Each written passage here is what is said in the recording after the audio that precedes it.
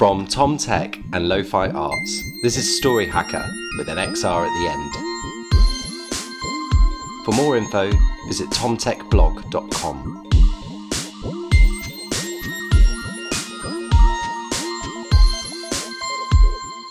So do you want to do the first hello? We both have to say hello, don't we? It's good, yeah, okay. Hello, and welcome back. I quite like the little, right? Yeah, it's fine, we can do a bit of that. I'll leave some of this in. Hello, welcome back to Story Hacker with an XR at the end.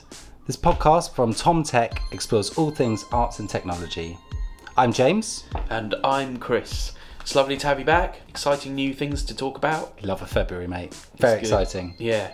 This week, James went to the South Bank University in London to interview Rachel, Dan and Joe of Fan Shen Theatre, who describe themselves as a recovering theatre company, and they've recently added Joe into their ranks, who is specifically a computational artist. What's interesting about these guys is they want to make theatre, but they're bored of using a theatre building to do it in. And part of that is technology. As a company, Rachel and Dan sort of head up Fan Shen, and then they've brought in Joe, who's a computational artist, to mess with their systems and really help them tell their stories in different ways. It's an interesting setup. So they'll be talking about two projects that they've got on the go at the moment. One is already up now as we speak at Battersea Arts Centre in London. It's called The Justice Syndicate, and it's a piece where you end up taking part in a jury making a decision about a story. And the other one they're just developing now is more like a kind of AI-based interactive dating app, I suppose, called Looking for Love. And you had a go on that as well, you, James? I had a go on a very early first draft. I'm very excited about it. Yeah, sounds great. And I'm sure you'll be able to see that later in the year, hopefully maybe in Brighton. So here is James's interview with all three of them up at South Bank University. This is Fan Shen Theatre. We're here in South Bank University with Fan Shen Theatre. Thank you for letting me in your rehearsal room. I've interrupted exciting things happening with your latest show, which we'll talk about in a bit. And also want to talk about your show coming up at Battersea called The Justice Syndicate at Battersea Arts Centre. Before we get anywhere near that, can I get you to introduce yourselves? So I'm Dan Barnard. I call myself Artistic Director of Fan Shen, but I basically co-run the company with Rachel. I'm Rachel Briscoe. I am Creative Director of Fan Shen because Dan and I wanted to have different job titles. And I'm Joe McAllister, and I'm just a computational artist. Just a computational artist. Really nice to see you guys again. You very kindly came down to Brighton and hung out for a bit in the late summer, and I'm really excited about the work you make. You call your theatre company a recovering theatre company, and every time you're referenced, it seems to be followed by a justification of why it's not a theatre company. Where we're saying, actually, we're not that, but we are that. So talk to me about your conflict of interest with the world of theatre. Our process out of the world of theatre. Well, Dan and I both come from a theatre background. We both trained as directors, and I trained as a writer. And Fan Shen started in 2007, thank you. And at that point we really were a theatre company. We did shows where there were people on a stage who pretended to be other people and pretended that there weren't people watching them. And I suppose over the last 10 years it's been a bit of a drift away from that to what we make now, which is what we call audience-centric work. And I think we never stopped being a theatre company because I think we are obsessed with narrative and structure and character and all of those things. But I think for most people, their reference point for theatre is really quite a long way off what we make. So we decided like a recovering theatre company, like a recovering alcoholic, because I don't think you ever leave it behind. It's always going to be there. Yeah. And I think if you try and call yourself a theatre company and do stuff like we do, you did a bit of like, but is it theatre? And we don't really care anymore as long as it's good. But I think it's really helpful to acknowledge the X in the theatre because it informs so much of how we think about audiences and the journey of audiences and story and dramaturgy and yeah. It's interesting that theatre can sometimes be a safe space to make work or invite people in, but also as a real barrier to actually engaging with audience in a different way. So let's talk about two of your works that are currently in action and about one as a sort of early-ish nebulous idea on its way to growing into a project, and one that's fully formed. So let's start off with Justice Syndicate, the Justice Syndicate. Opening at Battersea Arts Centre from the 11th to the 23rd of Feb. Very good. You've got Yes. the dates better than I That's have. perfect. Well done. Is there any way people can get tickets? Is it No. sold out? It is It's sold gone. out. Sold out. So okay, we're Yeah. wishing for it. Look out for it on tour, then I guess. We'll come Yeah, around. somebody book it and There then might people be can. returns or something, I guess, maybe, but yeah. It's worth Yeah. having a look. Well, that's a good sign, right, for a Yeah. new show that it's completely gone. This is not an easy thing to explain, and there's various elements of it we need to get into. To begin with, it's got quite a bold aim in your sort of copy you've written about it, or maybe this review, the sort of sense of really pushing how people can be open-minded and tolerant and rationality in our world. Why did the Justice Syndicate get made in the first place? And then we talk about how we made it.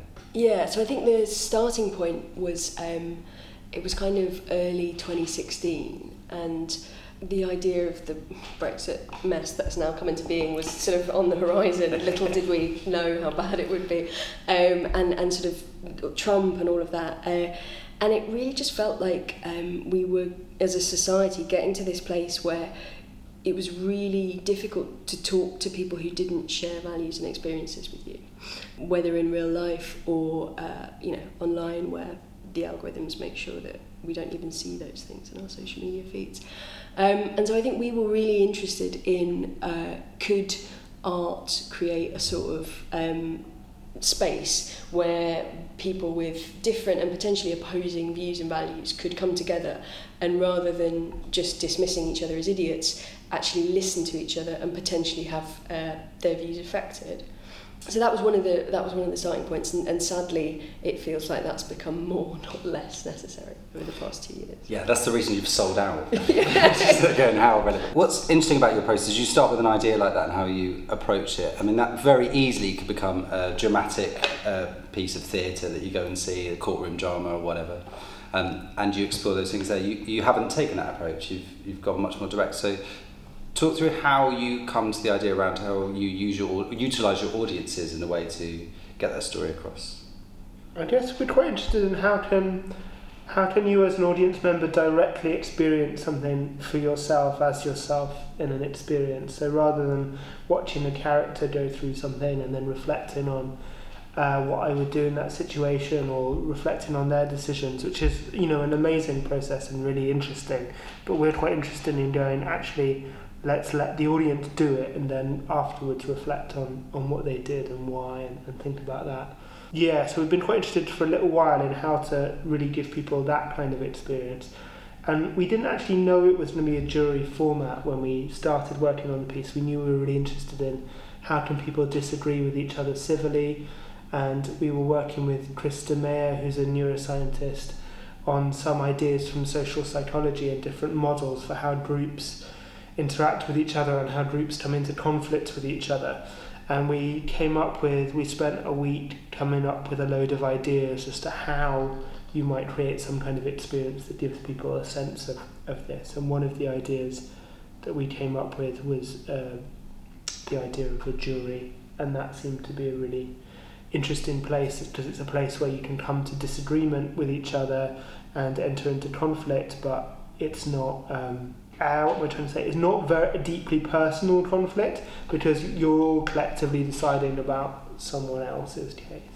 I think that in all of our work we're always really keen to find a really accessible route in for people who are doing it. So like everybody knows what a courtroom is like. They watched like Ally McBeal. That's such an out-of-date reference now. Bang on. If you are in your 30s, you've watched Ally McBeal. Or what's the one that Shireen likes? The Good Wife. All of these things. So like everybody goes, oh yeah, I know that. And I think if you're doing something new, in inverted commas, with form, I think it's really important to give people something really recognisable and familiar really early on in the piece. Because if everything else is a bit weird, give them something to grab onto. So I think that was why, as well, a jury. What's my experience? I go in as an audience member, and then what happens? So we're in a jury. Yeah, you sit around a table with 11 other people. Each of you has an iPad. You receive evidence. The idea is that you're recapping evidence in a trial that's happened. So you have videos, audio stuff, documents. Sometimes people ask to read out different bits, and then at different intervals the group is asked to discuss whether at that moment in time they're thinking, is the defendant guilty or not guilty, and you sort of progress along that with more evidence being added in until the end when you have to reach a majority decision. So it's quite simple, actually. It's one decision. You know, people make these crazy branching narrative stories with, you know, a gazillion decisions. I'm like, no, just one. So Jo, Rachel says that's simple. Yeah, it's very simple. You are the brains behind the sort of computational element of this piece. Can you, without obviously giving away what your system's doing, can you explain a little bit from that side of how you play to it? Yeah, so I suppose when we came together to try and figure out what the technology was, it was pretty loose of that idea, and we pretty quickly realised that what we wanted was incredibly niche, and there weren't a lot of reference points of what to base this off. So we ended up developing a really unique system that was really interwoven into what we wanted. We ended up building an entire platform that does our every whim, everything that we want. To not give away too much, it does some machine learning things in the background. The machine learning things are designed to try and make the experience the best for the jurors, never sway them. And it also does some very, very clever things with video syncing, but I'm not going to bore everyone by saying I spent like 6 months on trying to sync videos, which I hated, but the feeling of fixing that in the end was wonderful. But it was all about making technology that blended in, which was the weirdest thing for me, because usually my background before this was kind of just installation art and big kind of, you know, the typical studio-based installation art where you're trying to get someone to come up to it and acknowledge the technology and play with it. But this was more of an idea of how can we make the technology blend in so no one really thinks about the fact they're using iPads, and instead they focus on the case more than how do I make this document get bigger, that kind of thing. We can't give too much away. No. But the 11, 12 people sat in the room and the different audiences will appear on different nights and see it in different nights. Is this the same show that they all see? Does it change as it goes? You can't No, we can talk about it. I mean... Just say when we need to cut stuff out. No, we don't. So much of the show is dependent on the people in the room. Yeah. You know, they see the same evidence and in the same order, but they will probably pick up on different things. A reasonable amount of the show is just the audience discussing the case with each other, and they're really different every time because different people focus on different bits of evidence. Different bits of evidence become more important to those juries, and the group dynamics change. So sometimes the group very easily come into agreement with each other. Sometimes they really sort of form into two camps and battle it out in a civilized way. Sometimes it's a majority against one or two individuals, but those one or two individuals really make their argument really strongly. So we've never sort of gone, oh, that was just like that other show. Like there are some threads that have been similar across different shows, but each show different things come out and different people bring in, not all the time people bring in different elements of their own story and their own perspective and their own background to kind of inform the conversation, which is really interesting as well, and they surprise each other often with the things they say. So someone might have a cliched understanding of what another person in the room might be like or what they might think, and then the other person might really prove themselves to be utterly different to the expectations of the other jurors, which is really interesting. And we get topical events that come up a lot as well. So we did a few performances after quite a lot of awful headlines like the Weinstein things. And we can say that like it's a sexual assault case, but that's not a spoiler. That's So in the copy. it's a medically set or an NHS set thing, isn't it? Yeah. That's in the copy. He's a doctor. He's a doctor He's who's a been doctor. accused of sexual assault. We're allowed to say that. Okay. We do see very different discussions based on the recent event as well. So after Weinstein for things, or the Kavanaugh hearings and things like that. I think we did a show like the day after the Kavanaugh hearings, and that it was so present in the room. Yeah. That's really interesting, isn't it? How life impacts what the work is. I've seen some of these things before, and what the real challenge is how do you create that balance? How do you push it or test it to see that you're not overly leading them in a certain way, or that you're trying to force them into some results? That probably could be worded better. No, iteration. We just did different tests and it got better. We don't consistently see the same verdict, which is a sign that we got that outright. is a thing, I guess, as theatre makers that we've learned from the world of technology, is that iterate and test model and the sort of timescales that you need for that. And although, I mean, theatre does do rehearsed readings, or it does work in progress performances and feedback and so on. So there is that sort of model in theatre, but I think it's much stronger in the tech world. And so we did some paper prototypes, and we saw, oh, it's leaning there's too many guilty verdicts in this, it's leaning too far this way, so we need to tweak the evidence. Oh, we tested it, and oh no, now we've gone too far the other way. So there was a bit of fiddling with different elements of the audience and the evidence, I mean. And even at one point we changed the gender of the person who was giving some evidence, and that tweaked something as well, and how people responded to different bits like that, until we got to a point where it felt the most balanced it could kind of be, which is what you want for a good discussion, I think. Well, there's a lot in that. I can't wait to see it. I've got my tickets before it's sold out, so it's great. See it at BAC. That's the Justice Syndicate. I'm sure it will be around anymore. You can find out more on your website, I'm sure. Do you want to talk a little bit about how you work together and how you feed into a live process? What are your 5 top tips of making this work well? Or just explain your relationship to one another? I think there isn't even 5 top tips. I think there is one top tip, which is find someone you like and keep working with them.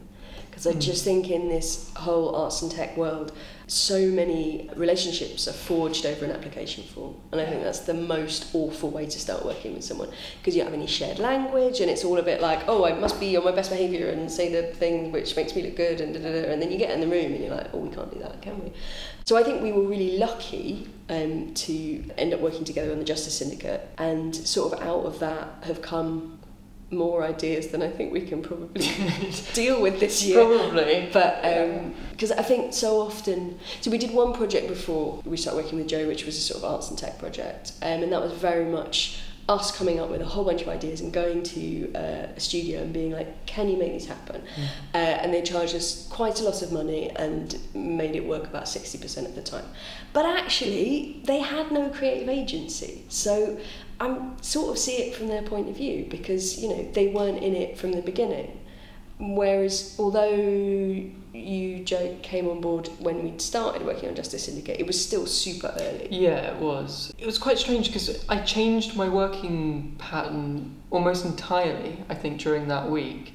And we developed this kind of unusual style, which was that I will try and do as much of the technology live as we progress in the project, instead of just being like, you come to me, I have no input, and it's just like, we want this, this and this. It's more of a, let's build it together and go, we need this crazy thing, and then I'm going to go away and figure out how to do it, and then we're going to make it. So it was all about trying to work at the same time in completely different timescales, which somehow we do.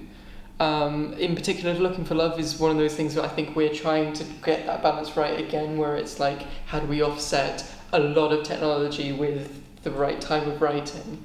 But it's actually really quite a fun way of working, and it's not the default way I was taught when I was becoming a digital artist, where it was really like, go into your corner, go do the work, monkey. Just do it, and that kind of thing, which I've had projects like that, and they're not fun.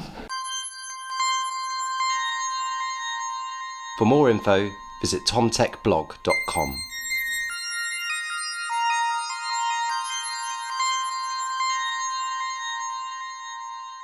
So I was thinking about this today actually. I think the thing that unites how we're working is that we're always trying to look at it from the audience's perspective. And I don't think that's particularly native to theatre either, or certainly not traditional theatre. I think it's more like, what does my character want? What does my character have for breakfast, or whatever it is.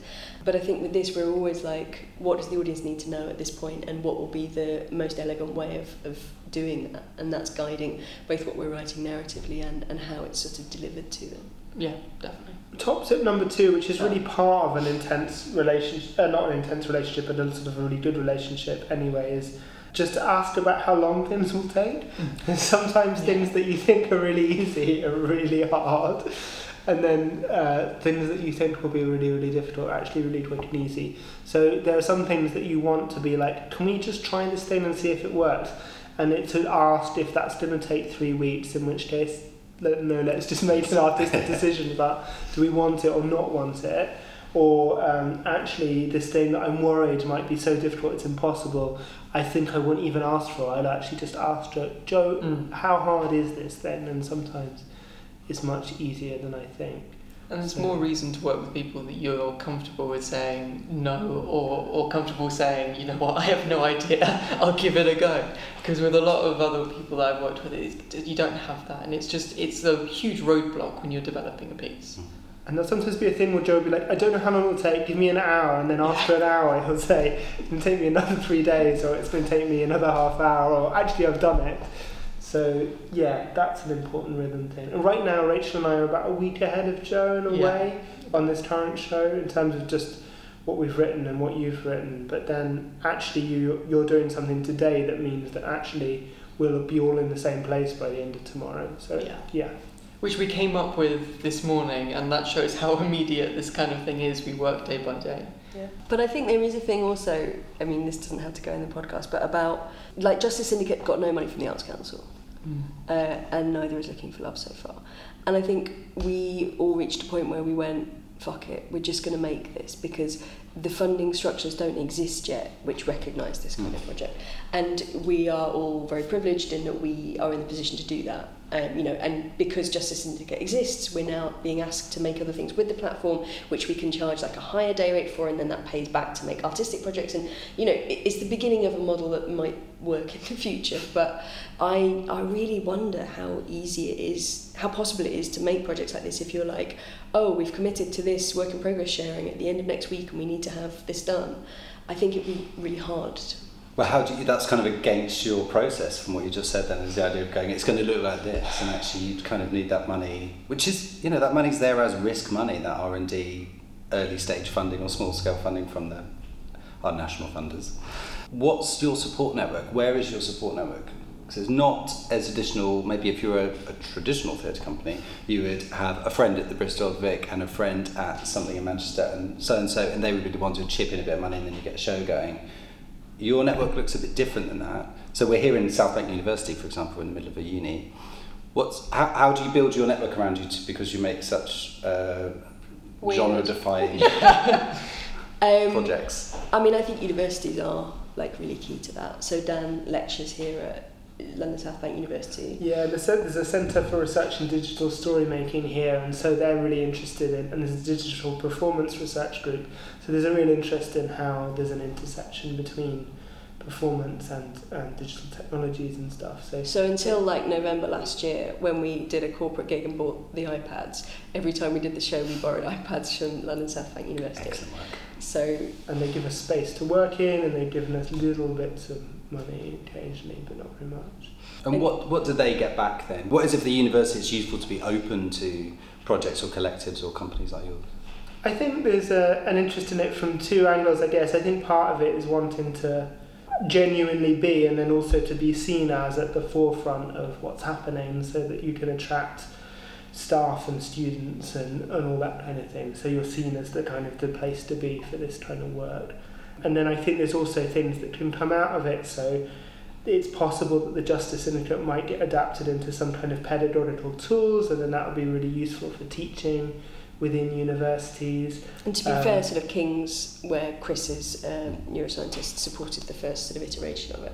And we're now working with a different department at King's to adapt the platform for their needs. So I suppose there is a cycle. And there's research papers that can come out of it as well, and that's another important part of what universities get. So what other support networks do we have? We should acknowledge Near Now, which is a studio in Nottingham, which have an Arts Council funded Arts and Tech Fellowship, which I was lucky enough to have last year, and Joe is currently in the recipient of. And that is super rare in that it is money to develop your practice, and that's so rare. And I know how hard it is, and I know how much pressure the Arts Council are under. But I just don't know how we develop the art form if all you can ever do is make projects.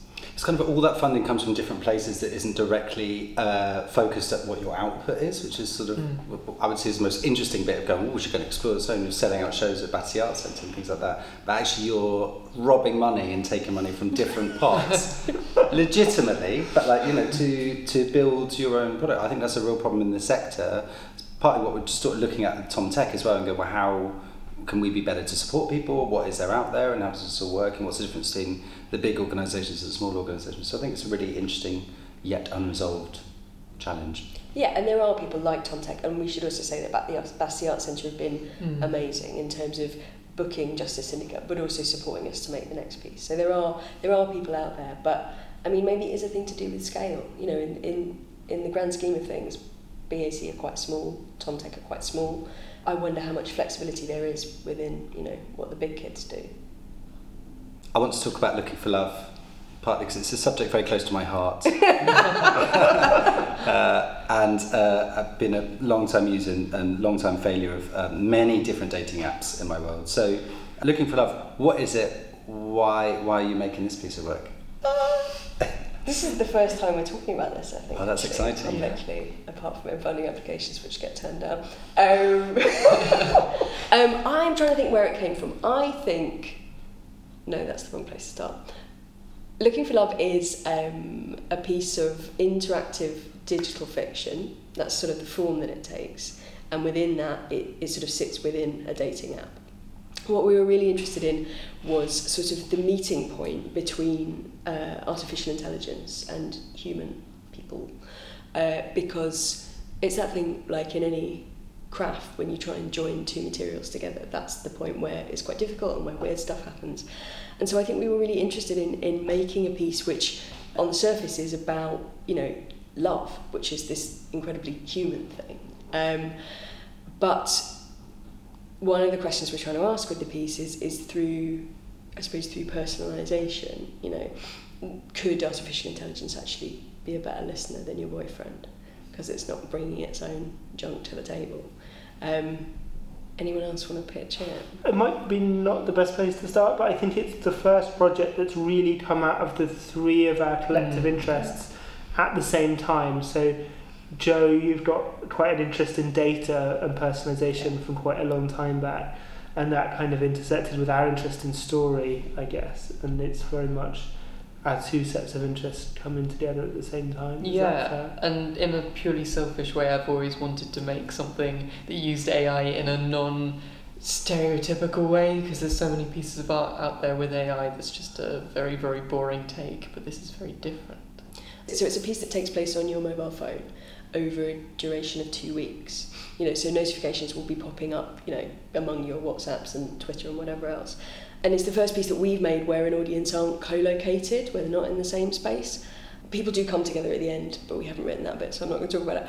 But I think there's just a thing about phones. Like, they're such a part of us. They're the first thing you look at in the morning and probably the last thing you look at when you go to sleep. And they're not going away, like however much we have a problem with how much time we spend on our phones. So we just felt like we sort of had to start acknowledging that in our work. And like right back in 2012, we stopped making work for theatre buildings because we just felt that there's only a really specific type of person who comes to theatre buildings, and we were like, actually, that's not why we do this. So we started making outdoor work so that, you know, people would trip over it on the way to Lidl or whatever. And it feels like actually making for online is sort of the digital equivalent. People trip over it on their way to YouTube or whatever they're doing. So I think we're really excited by this as a site of performance for the universities there. But lots of questions. We have lots of questions. We don't have all the answers. How is this technology powered? What's enabling you to tell the story in this way? So we took a little bit of a different perspective because we did the kind of same thing where we look at it from the theatrical point of view rather than the AI point of view. And there's this a common problem in AI called persistent personality or persistence. It's very hard to make an AI chatbot that you might talk to on the phone or via text-to-speech, where you might be using those terrible Facebook things where you're like, how much do I owe my tax bill? And they're like, I don't know what that means.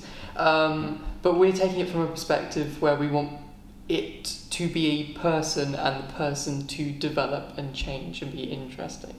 So we're making a new form of AI, which embeds personality that slowly grows over time within a dating app, and that's really the most I think I can really the way you've spoken about it before, which makes sense to me in a not very technical way, is that often like chatbots are neutral, whereas what we're doing here is we're making sort of shells of characters, and that's the starting point for any of the AI interaction.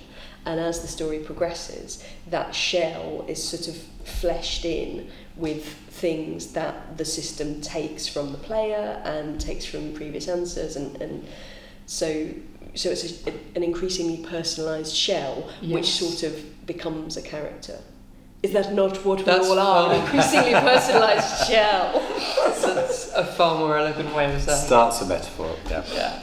So this isn't something this isn't an app you're going to build, release, stand back, let people download and play. This has a live element to it, or even if it's automated, there's something that's growing or moving as part of people play it or utilise or engage with it in certain ways.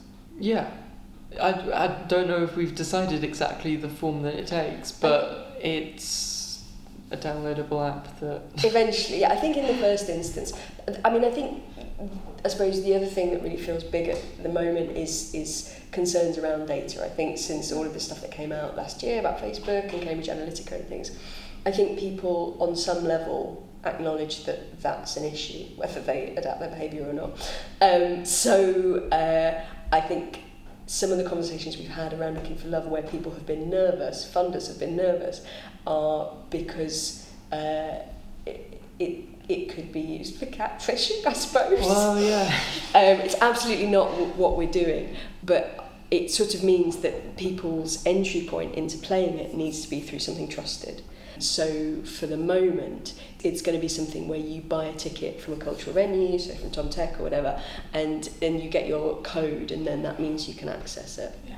And then the culmination of the piece, you will go to either that cultural venue or somewhere nearby it, and that's where it sort of ends. So it's cyclical. So there's potentially a live something. Yeah, the end. There's a sort of AR experience at the end, which brings together a lot of the themes and characters that you've met and things, and which is personalised to you. So for the moment, that's what it is. But in the long term, yeah, I mean, it's this question, isn't it? How does theatre reach beyond, the 400 people that we managed to get in the doors? So I suppose long term we do have to be thinking, what's the translation of this to something you could get on the App Store? I think, but that's really interesting. What niggles me about, I'm really thinking about what the rules of theatre are and what are useful for us and which are not. And there is something about holding an audience. It's very embarrassing to get up in the middle of a show you're not liking and walk out, which I hate because if I've paid for it, I'm a customer, so I should be able to walk out if it's terrible. But there's a sense where you just can't do that because you're part of a collective experiencing a shared experience. When you work outside of a physical space on an app, it's very easy for me to just give up, not play, try and break it, play it in different ways, play it whilst drunk, or do it while or ignore that notification I get. So how are you exploring those sort of realms around what's the critical narrative and how you get it through, those sort of challenges? But I think what you said is really interesting, because all of those things are things that can happen in outdoor work. Like, you can walk away, people can be drunk, people can try and break your set, and weirdly, although they're sort of polar opposites in terms of how people think about performance, I think a lot of the stuff that we learn through making outdoor work, you do or die on what's happening, and if it's boring, people will just leave. So it's kind of that. We just have to make it really good and test it and, look at when people stop playing and why is that, and fix that and keep going. And that would be lots of iterating and testing again, won't it? It'll be, we'll do some test audiences and we'll go, 30% of people dropped out on day 3. Oh, that's interesting. What do we need to do on day 3 to sort it out? I suppose that's a gift of this work that you don't get in theatre, because we've all been enough showings, early stage showings of R&Ds, and it's our mates normally are on stage, so we say it's the best piece of theatre we've ever seen in our life, you should definitely make it. The reality is they shouldn't do because it's terrible. But you get real information back from people here, Joe. So yeah, we get pure data, you can't really lie about data. How's that as a relationship between you creatively going, we want this to happen, but actually you start to, I know it's early in the process so you're not there with this show, but how do you've got real data, you can't argue with it. Is there a frustration between that and what you're trying to push as a narrative if you've got to kind of sway with an audience? We don't know yet, but Yeah. I feel like we just take it and be like, okay, well, it doesn't work, so we'll change it. It might be around how the story is told. It might not be that it changes the story, but it might be like we need to tell day 3 in a more interesting way somehow, because Yeah. that's when people are dropping out. Or it might be when we need to take the story in a slightly different direction on day 3. There's an analogy in terms of theatre practice as well that I'm kind of interested in, that I haven't looked into loads yet, with one-on-one performance. Because there is the kind of, one of the things we're aiming for is the kind of intimacy of an interaction with just one character over a sustained period of time, where you might open up more and be more intimate than you would in an interactive or participatory performance with more other people. So I'm quite interested to see whether that's an interesting analogy or not. And also, I think it's okay if people do stop. Like, yeah, I mean, I hope they won't be really sad, but they probably won't have paid over £10 to do it. And if they get halfway through, I don't know. Well, I imagine people will stop not all for the same reasons. So they don't stop Exactly. because they're bored or they're not engaged with the text not working or something like that. That's fair enough. But actually, it's kind of interesting to find out why, Yeah. how long they play for. Because I think there is that thing of like shared experience. I think we can over push that, and I think that people actually have very different experiences. I think that's one of the things that we're really interested in. Like, I think in Justice Syndicate, although everyone sees the same evidence and talks in the same discussions, I think people have such different experiences because everybody's coming into contact or conflict with their own beliefs. So that's going to be different for everyone. It's something interesting I've been thinking about today, and that there's a feature of interactive fiction is replay, and that you play the same thing multiple times to see the different paths. And we're really not building it designed for replay, because the arc of the story is quite similar however you play it.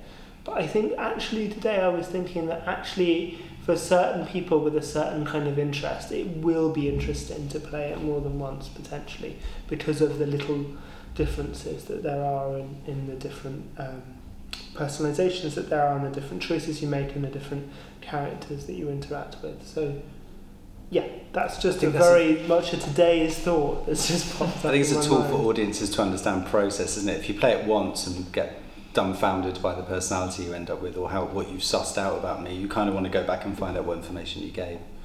It's So- the branching narrative again, where branching narratives in technology at least usually are hell. And it's never good to do a branching narrative because you're constantly trying to get back to that resolution. But it's through the shell of the characters that you can embed a different experience that's personalised for each person. Yeah. And I'm fairly confident from the ones that we've done so far, and testing on myself and a few people, that you get a really good range of different experiences based on who you match with. Yeah, we'll see. If I had to draw the shape of it, it's the same for everyone. But it's like one arc and then a zigzag line that sort of cuts across that as it goes. But yeah, I mean, at the moment we have sort of, obviously we draw on our own experience, which like all artists, so a lot of the characters at the moment are in their 20s, 30s, 40s, hipster, queer, and we at some point need to, make characters in their 60s and characters who read the Daily Mail. We're desperately trying to write some Tories at the moment. It's the hardest challenge. Your stuff's easy. It's the visualisation of a Tory and stuff. It's really exciting to hear you talk about it mid-process, and maybe we should come back and talk at the end when it's out, and you can be interested to compare back. People are going to be interested in it. So what's the journey or the outline journey from here? A lucky, maybe they're going to be lucky, a group of guinea pigs can actually play the first 2 weeks. You can buy your ticket from BAC, and it's going to be part of a festival in April. So yeah, a small group of people will be our guinea pigs, do the first 2 weeks, tell us what's terrible about it, and then we'll finish making it later in the year. Great, exciting stuff. Watch this space.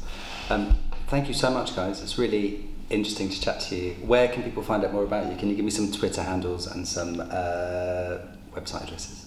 Yeah, joe.ac, which everyone thinks is a fake website, but it's not. And at Portable Storm, like you're carrying around a storm. Yeah. There's a reason for that. But that's some another people story. understand. It's not an emo like username. There is a clever little inside joke there. Nice. And I should say, actually, on your website, you've written up in extensive detail some of the background technology for the Justice Syndicate, which I can't profess to have understood more than 75% of it, but my God, I like your font choice and the layout and stuff. No, it's a really great in-depth process. So if anyone's keen on the background of how Justice Syndicate was made, that's a very good place to start, linked from the Fanshen website, which is fanshen.org.uk. That's FANSHEN. And our Twitter is @FanshenX Theatre.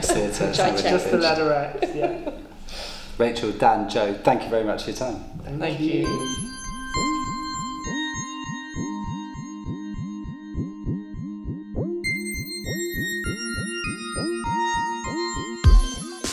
So that was James's interview with Fanshen Theatre, and you can see the Justice Syndicate. Oh no, you can't because it's sold out. Tough.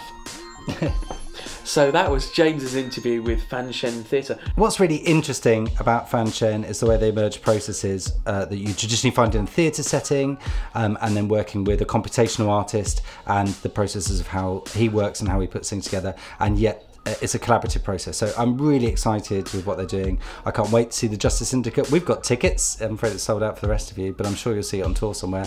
And keep an eye out for Looking for Love. I better drop their Twitter handles in case I missed it in the thing. So Fanshen X Theatre, that's FANSHEN X Theatre on Twitter. And you can follow Joe at Portable Storm. Thank you so much for listening to Story Hacker with an XR at the end. James, where can our dear listener find out more about us? So we've got a website, tomtechblog.com, or you can follow us on the Twitter at tomtech_. Goodbye. Goodbye. Take care. Talk to you next time. Don't fly